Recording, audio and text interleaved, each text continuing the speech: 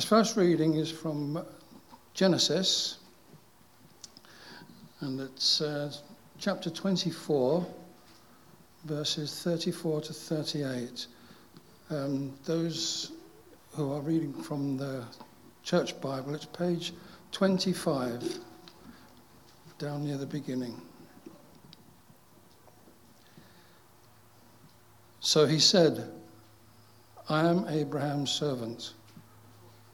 The Lord has blessed my master abundantly, and he has become wealthy. He has given him sheep and cattle, silver and gold, male and female servants, and camels and donkeys. My master's wife Sarah has borne him a son in her old age, and he has given him everything he owns. And my master made me swear an oath and said, you must not get a wife for my son from the daughters of the Canaanites, in whose land I live. But go to my father's family and to my own clan and get a wife for my son. This is the word of the Lord.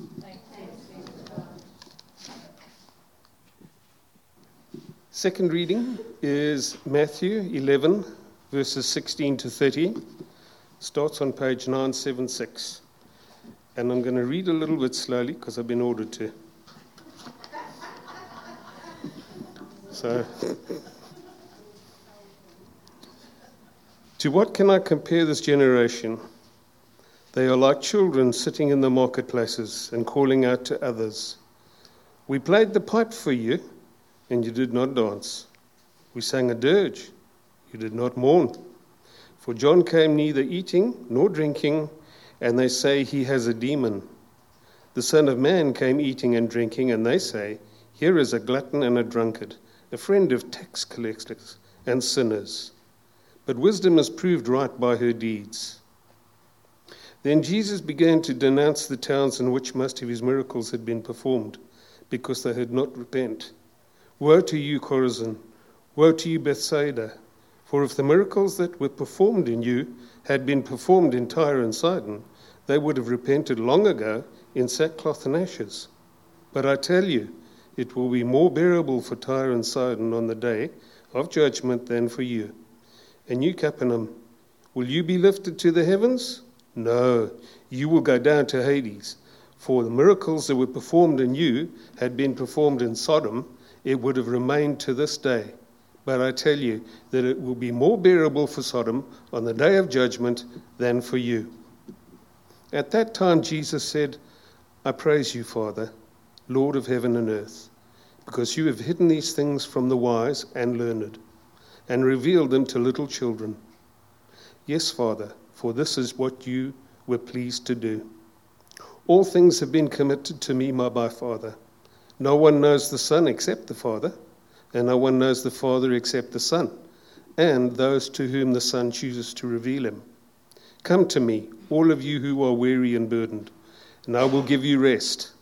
Take my yoke upon you, and learn from me, for I am gentle and humble in heart, and you will find rest for your souls.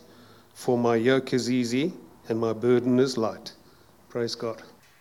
Come to me, all who are weary and burdened, and I will give you rest.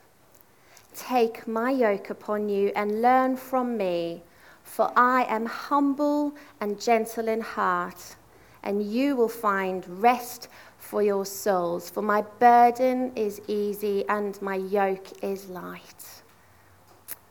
Let's pray. Heavenly Father, we thank you for your word that is alive and true. I pray that you would open our ears and our hearts to receive afresh from you today. Lord, would you take my simple words and fill them with the gift of your Holy Spirit? And anything that isn't of you, Father, would you just take it to the wayside? In Jesus' name, amen.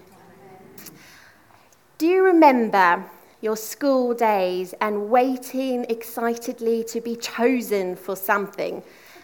Perhaps you are on the sideline as a reserve of your team, waiting eagerly for somebody to drop out so you would have your chance to play in the game. Or perhaps you knew the question that a teacher had asked in class and you were just waiting for her to ask you, so your hand could just shot up and say, "Ask me, I know the answer, please pick me." Or maybe you were on the school playground and it was party time and invitations were being handed out and you wondered, "I wonder if I'm going to get an invite to the party." I remember that feeling well. And in fact, I also remember our first parties of Tiffany and Luke when they were in reception and inviting the whole class to the party just so that nobody felt left out. Well, whatever your memories of childhood might have been, the good news is that the kingdom of God is for everyone. Everyone is invited and everyone gets to join in and play. Jesus says, "Come to me, all of you." Jesus is like the team captain standing, picking out his team players and say, whether you feel the most qualified or the least qualified. He says, whether you feel the most equipped or the least equipped, I pick you to be on my team. Come to me, all of you. And if we look at this team that Jesus first picked, his first disciples, actually we find quite a motley crew. We have fishermen, a tax collector, a zealot, and even a traitor. These were not Israel's finest candidates. They certainly weren't the elite, and they were not super educated. They were ordinary men. They wouldn't have graduated from Oxford or Cambridge, and in fact, they wouldn't even have been chosen to go on to any further theological studies. But theirs was an invitation from Jesus. Drop everything you know and come and learn from me. Luke 5 gives us the story of how Simon Peter first came to be called a follower of Jesus. He was probably a teenager out in the boat and had been fishing, and he would have learned the Torah as a primary school boy, as all good Jewish men did. However, he was not chosen to go on for further studies, learning more of the Old Testament readings. So he returned back to what he knew best, to fishing, to the local family trade. Now, a fisherman was a good job. There was absolutely nothing wrong with being a fisherman. However, you probably wouldn't expect a fisherman to turn the world upside down. How wrong he was, because in choosing to follow Jesus, Jesus chooses Simon Peter to be the rock, the one upon whom he would build his church. This unsuspecting local fisherman was chosen to turn the world upside down by coming and following Jesus. And Jesus shows Simon Peter how to do life with him. See, Simon Peter had been out fishing all night long and he hadn't caught a thing. And I'm sure we can all relate to that, out slogging away, doing our daily work, grinding through life, daily routines, and probably feeling like we're getting nowhere. Simon Peter was exhausted. He was tired. He had been fishing all night long and he had caught absolutely nothing. And it's at this point Jesus comes alongside him. He gets into the boat and says to him, "Simon Peter, cast your nets to the other side of the boat." And his response is, We haven't caught a thing, Jesus, but because you say so, we will listen. And they obey, and they let down their net, and they bring in such a huge catch of fish that the entire boat is covered. And in fact, they begin to start sinking. See, this experience of obedience, Simon Peter listening to the words of Jesus, turns this ordinary fisherman into an extraordinary follower of Jesus Christ. And Jesus calls each of us into that life of extravagance, a life turned towards the Father, turns our simple, ordinary, everyday living into something completely new. There's a saying from a collection of old rabbinic school, which was about 2 centuries before Jesus' time, and it goes like this: powder yourself in the dust of your rabbi's feet and drink their words with thirstiness. What this meant was that the idea of a student sitting at his rabbi's feet, learning from him, taking everything in, soaking in their words with great hunger. And Mary, in Luke 10:39, sits at the feet of Jesus, suggesting that it's in this place that she too is learning from the Master. Disciples sat at their Master's feet, but disciples are also called to travel through life with Jesus, to take Jesus from that simple place of sitting at his feet out into the dusty roads of life.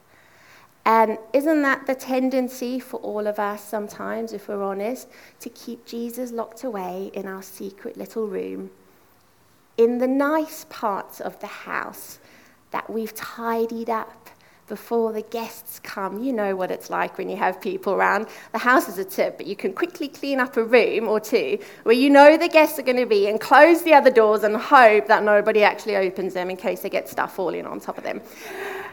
We've all been there.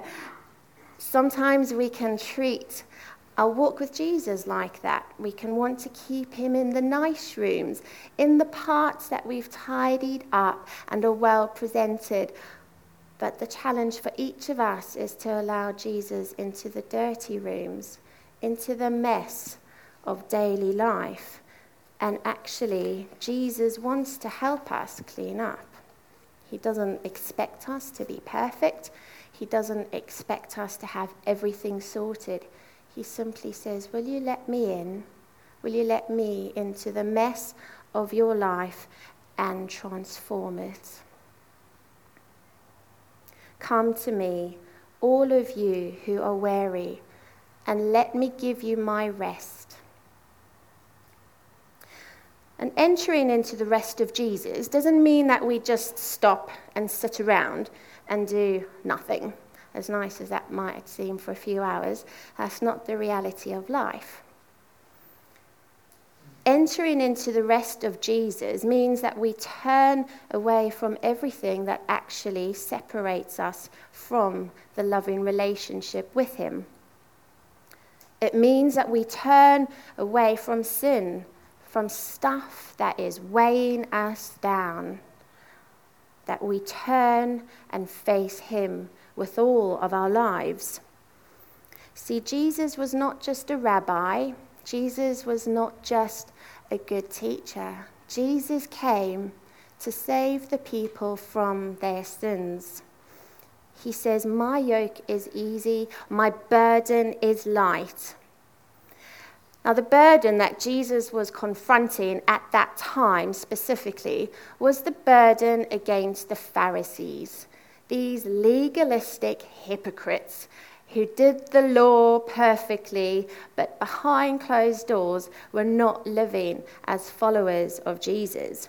This religious club of men who decided who was in and who was out. You see, Jesus came to confront that hypocrisy, that burdening down, that oppression of society, saying, All of you are welcome. Mine is an inclusive kingdom. There's no one in and there's no one who's out. Turn to me.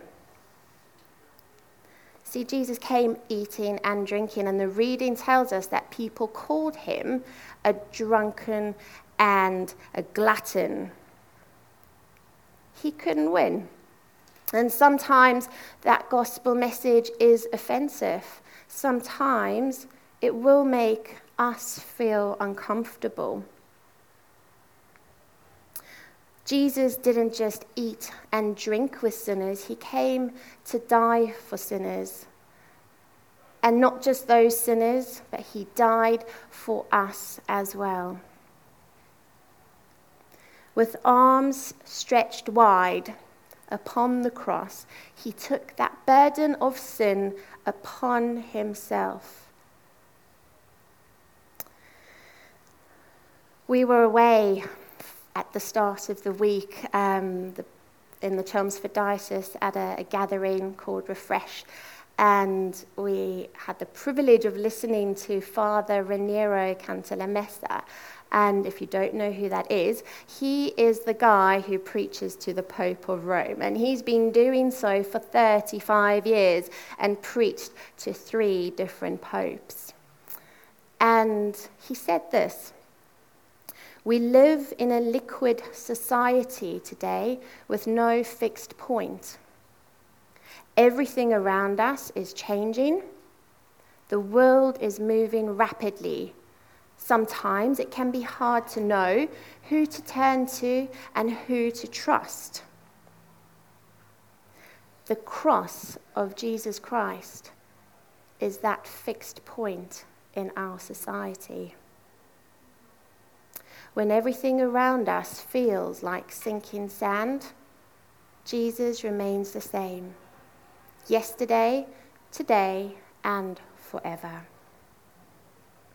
His are the arms that are outstretched, and they never, ever grow tired.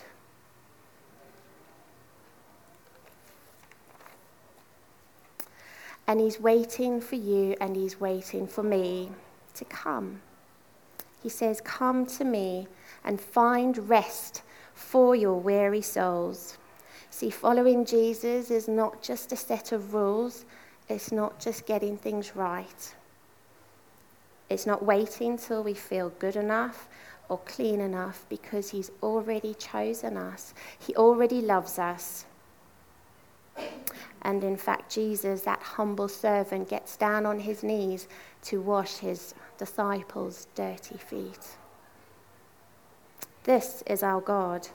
And being his disciple, being his follower, means sitting like a child at his feet. I don't know if any of you did it when you were little, when there was a song that came on and your daddy picked you up and stood you on his feet and you danced together following his footsteps. Whether that was your experience or whether it wasn't, that is the picture of our Father God. He invites us to stand on his feet and to learn to dance with him. I'd like to end by reading you Matthew 11:28-30 from the Message translation. Are you tired, worn out, burned out on religion? Come to me. Get away with me, and you will recover your life. I'll show you how to take a real rest. Walk with me. Work with me. Watch how I do it. Learn the unforced rhythms of grace. I won't lay anything heavy or ill-fitting on you. Keep company with me, and you will learn to live freely and lightly. Amen.